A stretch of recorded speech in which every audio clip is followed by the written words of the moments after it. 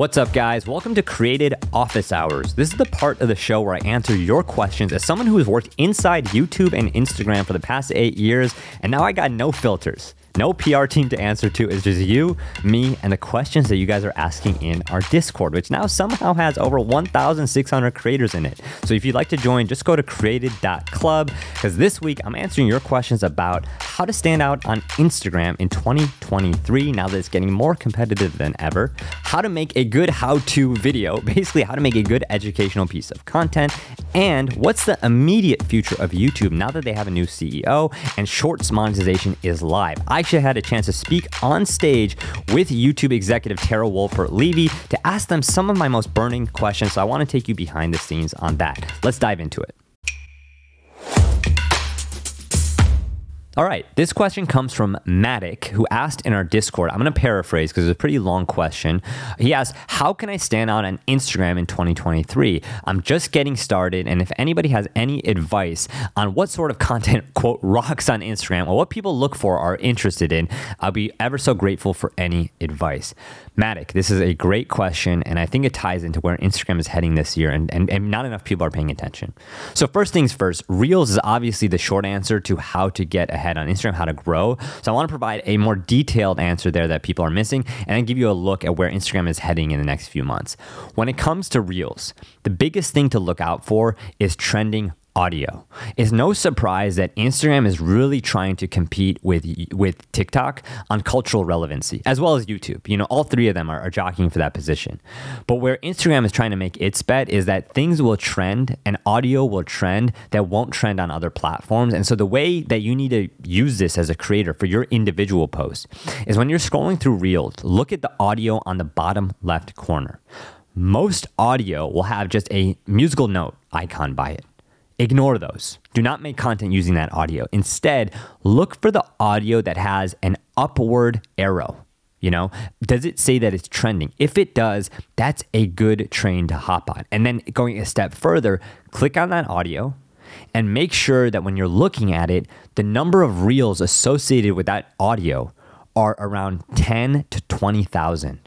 That means it's not saturated yet. If you find an trending piece of audio, you click on it and it has 200,000 reels, that means it's saturated. That means it's probably towards the end of its life cycle as a trend, and you're not going to be able to stand out as much. So take a look at trending audio. Make sure that when you click it, it has less than 20,000 reels associated to it. 10,000 is even better. And try to make a piece of content using that music. I think you'll see outsized results. Obviously, don't force that. You don't want to shove music into a piece of content that it's not going to work. And if you have an idea that is agnostic to audio, that's okay. But this is one way that you could really stick out. The second thing I wanted to say is I think we need to start thinking about DMs on the same level as Reels, feed, and stories when it comes to Instagram. And here's why I say that. In the past week or so, Adam Mosseri, CEO of Instagram, said that they're launching Instagram Broadcast, and it's currently live for testing. And what that means is Instagram Broadcast is basically a feature that's a one-to-many DM. It's like a Telegram or a Discord announcement channel, if you're familiar with those. But basically what it allows is for creators to have conversations with a bunch of people in their audience at scale. And the audience can't send a DM back when the creator DMs them in this broadcast channel. They can mostly reply with emojis, a heart emoji, a thumbs up emoji. If the creator asks a poll question, they could respond with, answers to that question. Again, it's one to many. You can't send a message back. Otherwise, it gets so noisy and it gets so cumbersome. But this broadcast feature, I think, shows a few things. One, if you're not actively using DMs like you are stories, you're falling behind on where Instagram is headed. Because I think this Instagram broadcast feature that they're testing right now shows that they're actually leaning into one of their strengths as opposed to what they did with Reels, which is realizing something's taking off platform, and we need to adopt this into the format of videos that exist on Instagram, which is, Reels. And one way I think you could do this, just to make this super tactical, if you look at my Instagram, if you follow me at Yushai, I'll often post stories or ask questions that lead to DMs. A great example of this was my last video that I put up on YouTube. I asked people for thumbnail advice on Instagram. I asked, hey, here are 4 titles I'm thinking about. Which one do you like best? Here are 2 thumbnails I'm thinking about. Which one do you like best? The amount of DMs I got from that and the conversations that came about was astounding. And I think it's really how you build community, because those people who get invested in your creative process through the DMs are more likely to share the output because they had their fingerprints on, they helped out. And we got to a better end result of our thumbnail and title because of them, truly. But I won't lie, it was exhausting trying to respond to every single DM, to every single comment. And also I would trade voice notes with people. I wanted to acknowledge that I was hearing their DMs. And what makes me excited about this broadcast feature is that it's, again, one to many. I could have this conversation in a channel that feels more comfortable with the people, because let's be honest, public production of social media is going down on Instagram. Feed production, stories, DMs are where people feel more comfortable. So I think it's smart that they're moving in this direction. You could also say the old adage is true. Like whenever there's a communication channel, marketers will find a way to ruin it. I think is how it goes. You think about like text messaging a few years ago, and you had apps like Superphone and Community, like saying, hey, like text message your audience. And all of a sudden that led to this proliferation of a ton of like annoying text messages. I don't know if that will happen with DMs here, because I think there's a certain affinity that people have for creators that hopefully translate through DMs. But it is a sign of where Instagram is headed and social media in general. So if you're not paying attention to using DMs to grow and to build your community, you're missing out on where Instagram is headed. So that, in addition to trending audios for Reels, would be my big answer. And then I had a lot of people along the same lines talking about Instagram. Not as many people talking about Facebook and Meta, let's be honest, but people, when they ask about Instagram this past week, have also asked about Meta Verified. What's the deal with that? And specifically, there's one caveat around Meta Verified that people seem to be really angry about. And I mentioned to me in my DMs in our Discord, which is the fact that Meta Verified, which let me back up and provide the context here. Meta Verified is a new monthly paid subscription from Instagram where you'll pay $14.99 per month on iOS or Android, or if you're buying it on web, it's about $11.99. But most likely you're buying it on mobile, and this comes out to $180 per year. And what do you get in return? Well, one, you get better protection from impersonation. Meta will also give you access to priority customer support. You'll, of course, get the blue check mark, and you'll get exclusive stickers, a bunch of other product updates. But the big thing that gets dicey is that they also said you'll get improved reach. That means that if you buy into this monthly program, Meta Verified, your posts are going to start getting more reach. And I want to just put a pin in this for one moment and have Adam Mosseri comment on why they're doing this, because to me, that's the most problematic thing about this verification program. And they're only testing it in New Zealand and Australia before they come to the United States and bigger markets. So I would say Instagram has been known to listen, to change. If you think about a lot of the tests that they've done in the past, like people don't give them enough credit for changing their mind and listening to the feedback, because they do a good job of that when push comes to shove.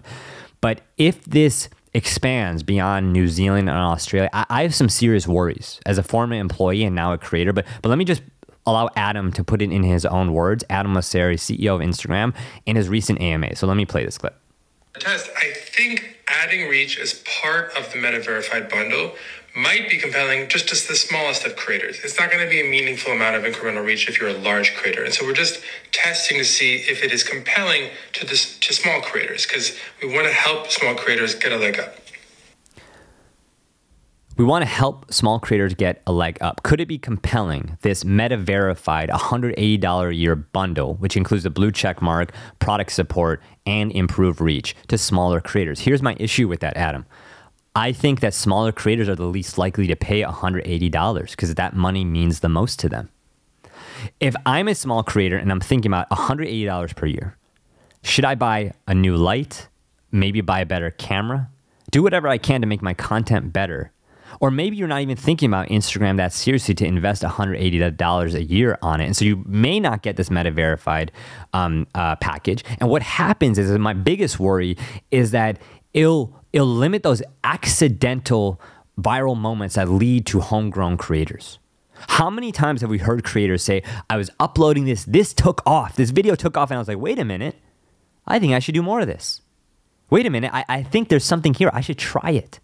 And that is that spark, that magic moment that I worry that if you're going to charge for improved reach, if you're going to basically pay to play, which Instagram has kind of struggled with a lot of the rumors that Adam did a good job of addressing that, hey, we're like paying for sponsored posts. Like, it's not in our best business interest to do that. We want to bump up the best stuff so people see it.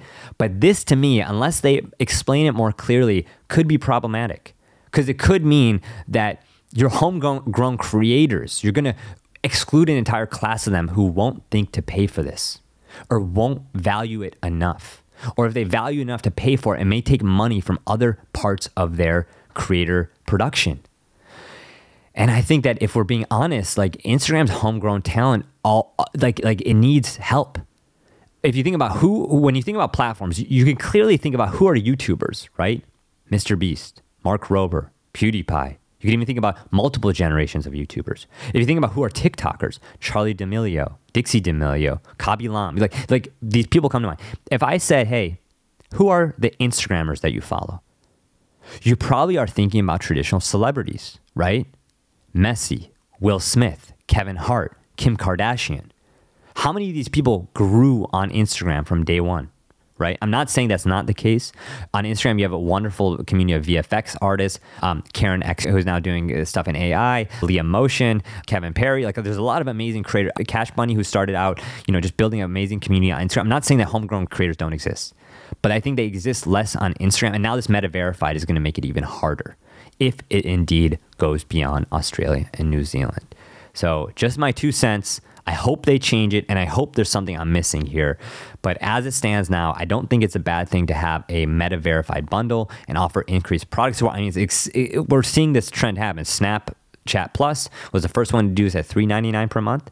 Then we had Twitter Blue at $11 per month and $8 on web, where you could, edit your tweets, undo your tweets, you get the blue badge. But I think bringing in improved reach is something that is just separation church and state. And if you're going to charge people for something and build up better customer support and impersonation, that's okay, because those are prosumer tools. But improved reach, I think, should be open to everyone and every piece of content that does not violate community guidelines or company policy. So anyways, just my thought on that. But great question, and hopefully that's helpful, Matic, and to anybody who's trying to grow on Instagram today. All right, next question comes from Stay and Rach. They asked in our Discord a series of questions related to YouTube Shorts monetization. Actually, a lot of people had similar questions. They asked about what % retention should we target for, any insights on how to optimize Shorts to keep people watching, frequency of post, a lot of things in there. So I just want to take you behind the scenes. And also, I had a chance to speak with YouTube on stage a few weeks ago at this big advertising conference ahead of the Shorts monetization launch. And I want to share some insights from there as well. So first off, what % retention should we target, they ask, in order for the algorithm to push out our Shorts? Short answer, no pun intended, is 80 to 85%. And where did I get that data from? Well, again, it's a small sample size. I was just looking at my own YouTube Studio Analytics, and I tried to take a look at what was the difference between the Shorts that got over 10 million views, including 2 that have now crossed 30 million, and with the Shorts that totally bomb, of which I've had my fair share. Like, I'm not trying to sugarcoat it here. Not everything has taken off. And what I saw was 2 things. One, that the ones that took off had between 80 to 85% retention. One of them was a total anomaly and had above 90%. And duration matters. They all had around 20 to 30 seconds in terms of duration. So what does that mean? I think, again, this is just my perspective, sharing my data, is that people are more likely to loop, to rewatch a 30-second video twice than watch a 60-second video once, right? And I think it's much harder to keep a hook and keep people around for that time period. So if I had to give a thought, I'd say that's the percentage retention to target, and that is the duration to target. But if I'm being honest, I don't really think about that number when I'm making the piece of content. I'm not like there just like writing it or thinking about the format. I'm like, oh, I got to hit 85% retention. It's just kind of something I look at after the fact. And the number one thing I note is, like, if I see any dips, did I veer off the path of what this piece of content was? Because you can't have too many narratives in a short. You need to keep it simple and keep delivering on that until the short is over. So next question is, any insights on how to optimize Shorts in order to keep people watching? Yes. This is what I spoke on stage at length with YouTube about, which is the first frame rule. And actually what was really cool is after my talk, I got quoted in YouTube's official blog as I was making 3 predictions about the creator economy. So if you want to read that, you could also see what I talk about with the first frame rule. I also talked about this in my most recent YouTube video. But what is it? Essentially, you have to think about the first frame of your short as obsessively as you think about your thumbnail for long form. And you have to make sure that first frame, literally the first thing that viewers see when they come to your video, sets up expectation and tension for the entire short that's about to come. What's an example of this? My creator versus celebrity video that I know I talk about a lot, but I think it just brings things to light in a very visual way. And if you look at the first frame of that video, what I'm doing is I'm asking people, who are these two people? And I've literally printed out a poster from FedEx. And one picture on the side is a creator like Mr. Beast, and one picture next to him is of Tom Cruise, of a celebrity. And to get to that first frame took a lot of iteration and mistakes. Well, I started off with a version of like, hey guys, we're here in Hollywood and we're asking people if they know more creators and celebrities. First up is Mr. Beast versus Tom Cruise. And I would verbally just start asking it, like no physical printout at all. And then eventually I got to the more simple version of the first frame, which is, who are these two people? And boom, I'm literally holding it in the first frame. And I think the more physically you could set up your first frame, the more you're going to keep people watching, because you set it up as the ultimate hook. And if you want more examples of this, check out my recent upload on YouTube. Ex-YouTube employee explains 7 algorithm hacks.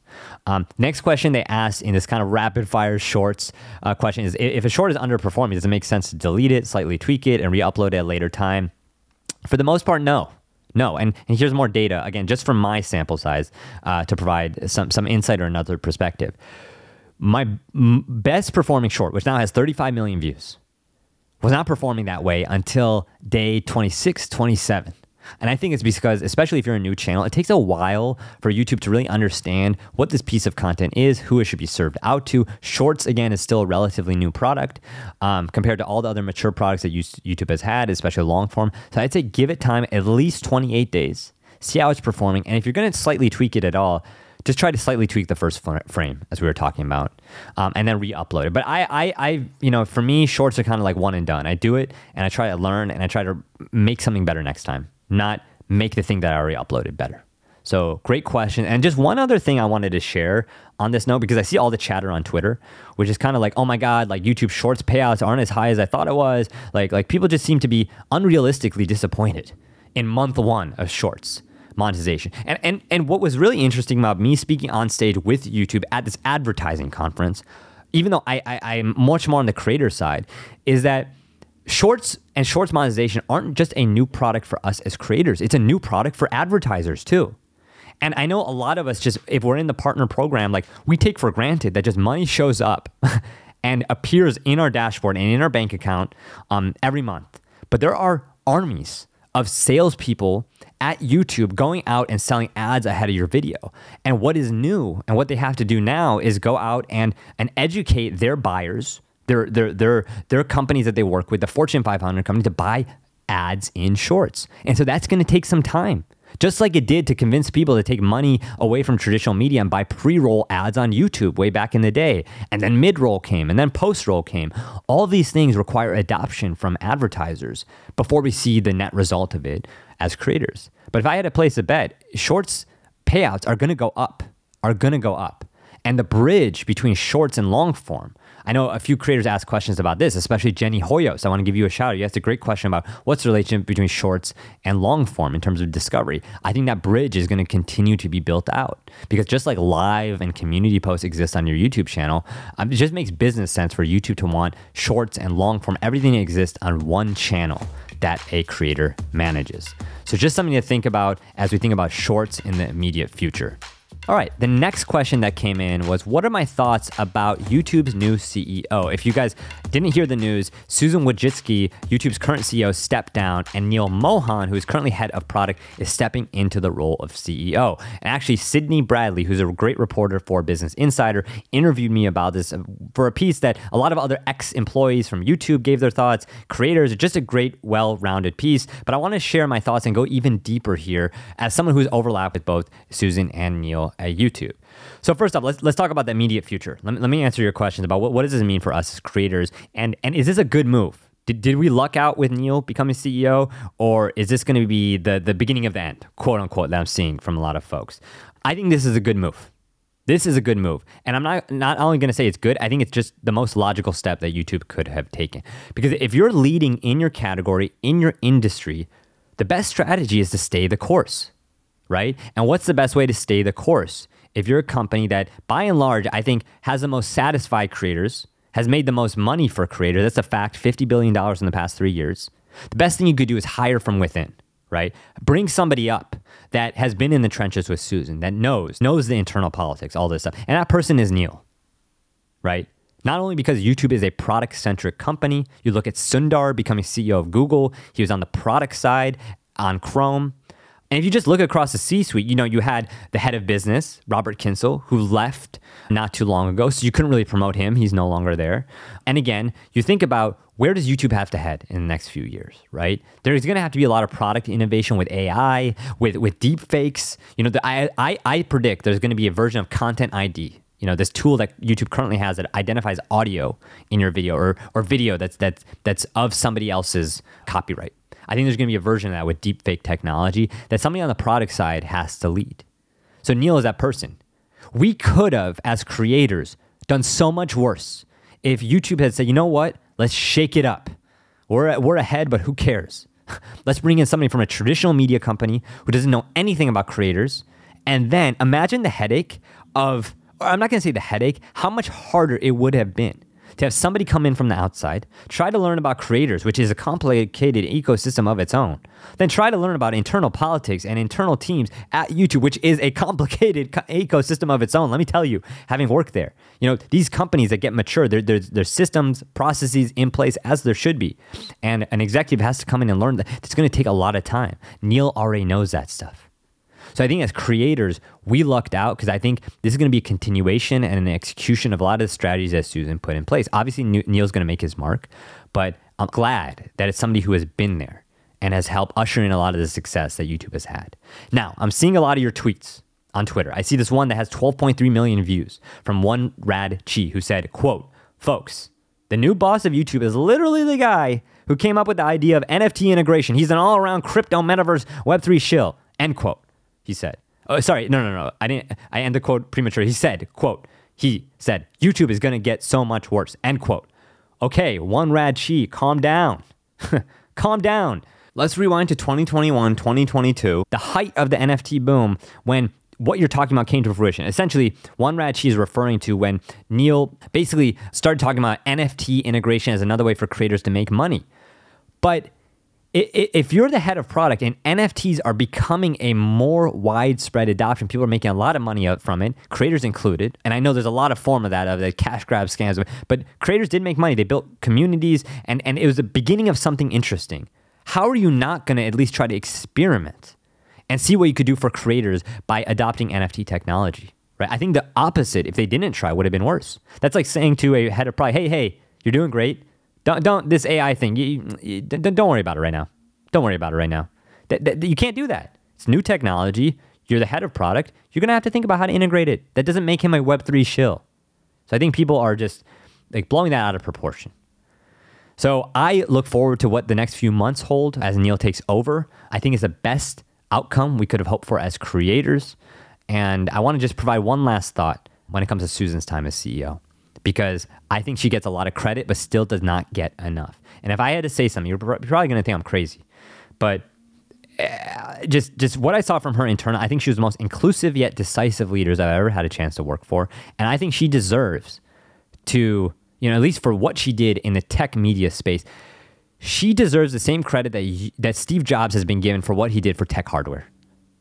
And the only reason why you might think I'm crazy for even putting those two people in the same conversation, which I hope you don't, I really believe they deserve to be in the same conversation, is because that maybe she didn't have the flashiest presentations all the time.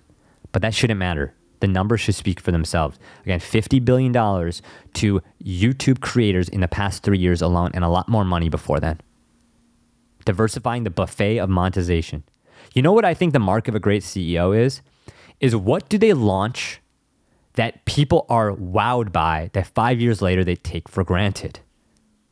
The fact that we can upload videos and ads show up in front of them, as long as we get into the partner program and we make money from it, and we have an opportunity to make a bunch of other money with brand deals, merch, all this stuff, is something we take for granted. But believe me, it is a magical thing. And yes, we should always fight for higher payouts. We're seeing that with shorts and all of that. But that is something that is forever going to be one of the flags that Susan has planted in the tech media space that people are going to build off of on. And so, Susan, I just want to say thank you. I'm talking to her like she's listening to this. Just Susan, I'm just putting out as either thank you. I feel very grateful that you were the CEO that I got to work for when I started my career. Okay, our next question comes from Molly Kaiser, who asks, are how-to videos really dead?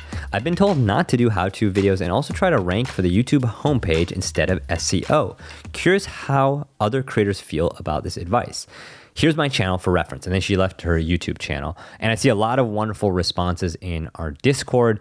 And Molly, I had a chance to look at your video, and I actually think this question is really applicable to creators in any niche. Whether you're doing how-to content for cooking or baking or DIY, or myself, I do how-to content for the creator economy when it comes down to it. And so I wanted to answer your question, as well as people who are thinking about this and making this type of content. Number one, how-to content is not dead. It's not. The bar for it is just higher than ever.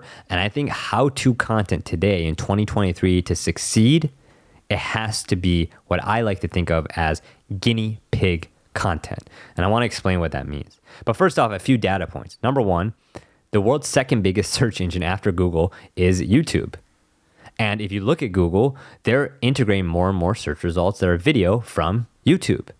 So I actually think that how-to content is one of the best ways to grow a new channel, especially when you don't have an initial audience. The best way to find that audience is through search. People are looking for something. If you have a good answer, that match is made. They'll hopefully subscribe and stick around for your other stuff. It's a good, tried and true formula. Now, obviously, YouTube's gotten way more competitive. The bar is higher. And so I see a lot of different how-to videos on your channel, Molly, and I think about, could you have saved your ammo to have one great how-to video instead of a bunch of different ones that maybe don't hit as hard? And the second thing I like to think about when I say guinea pig content, what I mean by that is this. I think the days of summarizing tips, they're not over, but they're dwindling. In terms of here's what this person did, here's what that person did, like almost summarizing case studies to do how-tos, unless they're really interesting or really well told. What's more interesting is to see you go through it, to see you be the guinea pig, the quote unquote test subject, for lack of a better word. In my recent upload, I know I've been referencing this a lot, but I just spent so much time on it, and to see it performing well, I think the reasons are one, it's guinea pig content. I literally, before I put up this video, ex-YouTube employee explains 7 ways to hack the algorithm, which are basically just 7 tips to grow your YouTube channel. I tried to implement those myself. And I saw a lot of comments saying, hey, this guy tried it himself. He's talking about results. And that way I was the guinea pig for you guys, for everyone who's trying to try this. And that could be good or bad. You know, you could say that I tried this and it worked.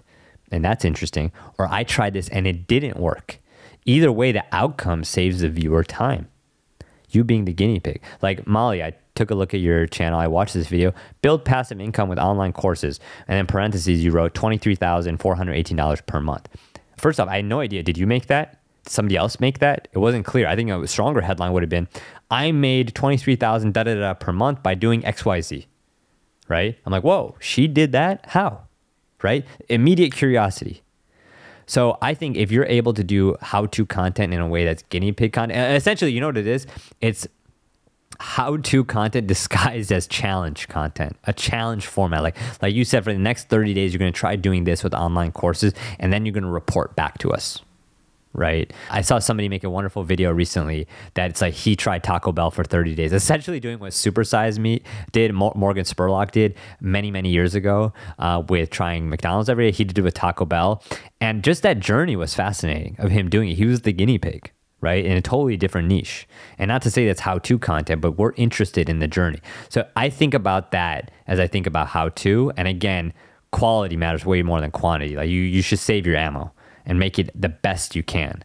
So just a few thoughts on the how-to genre. But anyways, that's all for this episode of Created. Again, this was an office hours segment where I answer your questions. Typically, we have interviews with top creators and celebrities. And so if you like that, you're gonna love our next episode. I can't wait to tell you who the guest is. I think you're gonna learn a lot. And if you feel like we've earned 5 stars, it would mean a lot if you could leave a review, especially if you're here, especially if you made it to this part of the episode. And join our Discord. Again, there's a wonderful community there. I'm there throughout the week, and I just pick my favorite 3 or 4 questions to deep dive on this podcast. The link again is created.club. All right, guys, I'll see you next week.